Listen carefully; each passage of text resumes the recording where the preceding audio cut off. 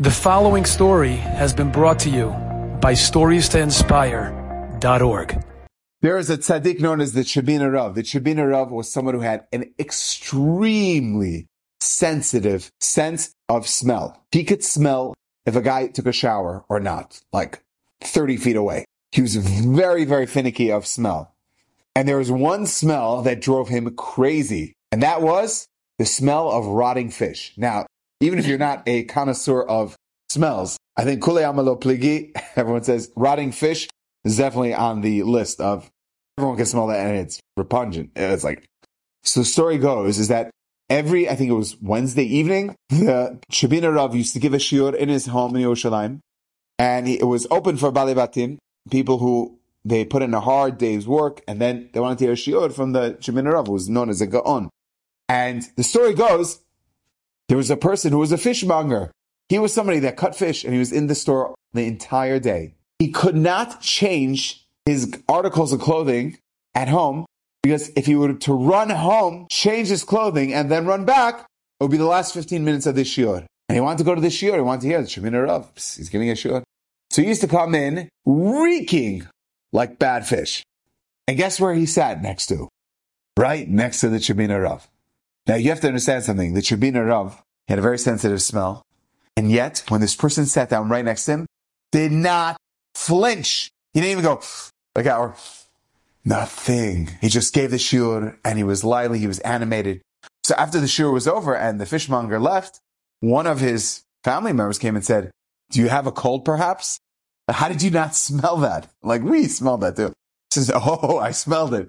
He said, "So why didn't you say anything?" He says, "Mevazeh someone? I'll embarrass someone? I can't do that." He says, "So let's tell him." He says, "You can't tell him. It's going to embarrass him.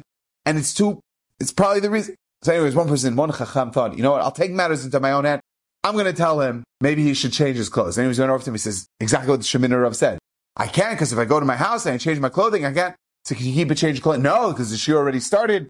I can't do it. I don't have enough time." Make a long story short, he came there week after week after week after week. This is going on for 4 months.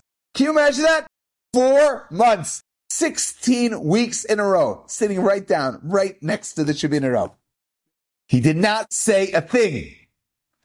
Then suddenly, one day, the people came to the shiur and they see the doors closed. And there's a sign on the door. Unfortunately, the shiur is canceled. Now, everyone was quite surprised. They were like, "What's happening over here? How did that happen?" But even more surprised was the family members. They didn't know that. The Shebina Rav didn't. He wrote that in his own handwriting. Shiur is canceled until further notice. So one of the relatives, the chacham that went over to this fishmonger and told him to change his clothes, came over to the Shebina Rav and he said, "Kod Rav, is everything okay?" He said, He was very, very, very particular about his words. He said, "Well, what's wrong?" So what's wrong? I'll tell you what's wrong. He said, "You came over to me 4 months ago, and you said this person should change, and the smell was horrific. I worked on myself the past 4 months. It should not bother me. Last night, as I was preparing the shiur, it started to bother me.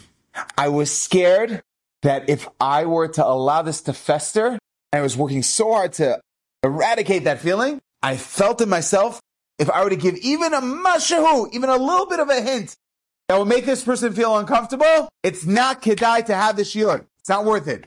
You have to understand. So he doesn't have the shiur. No. He had very wealthy people who used to come to that shiur. People who helped support him. And if he stopped that, they'll be like, "I have nothing to do with you. You're not helping me. You're not giving me a shiur." And he stopped that to protect the integrity, the feelings of this man. They shouldn't even feel maybe looking at it a little differently. For someone. And then the story goes that the people who gave support, they gave even more. They looked for other ways to give him. Amazing! Gadolei Yisrael, how they think of other people, and they allow other people to have that latitude not to make other people feel bad. Enjoyed this story? Come again. Bring a friend. StoriesToInspire.org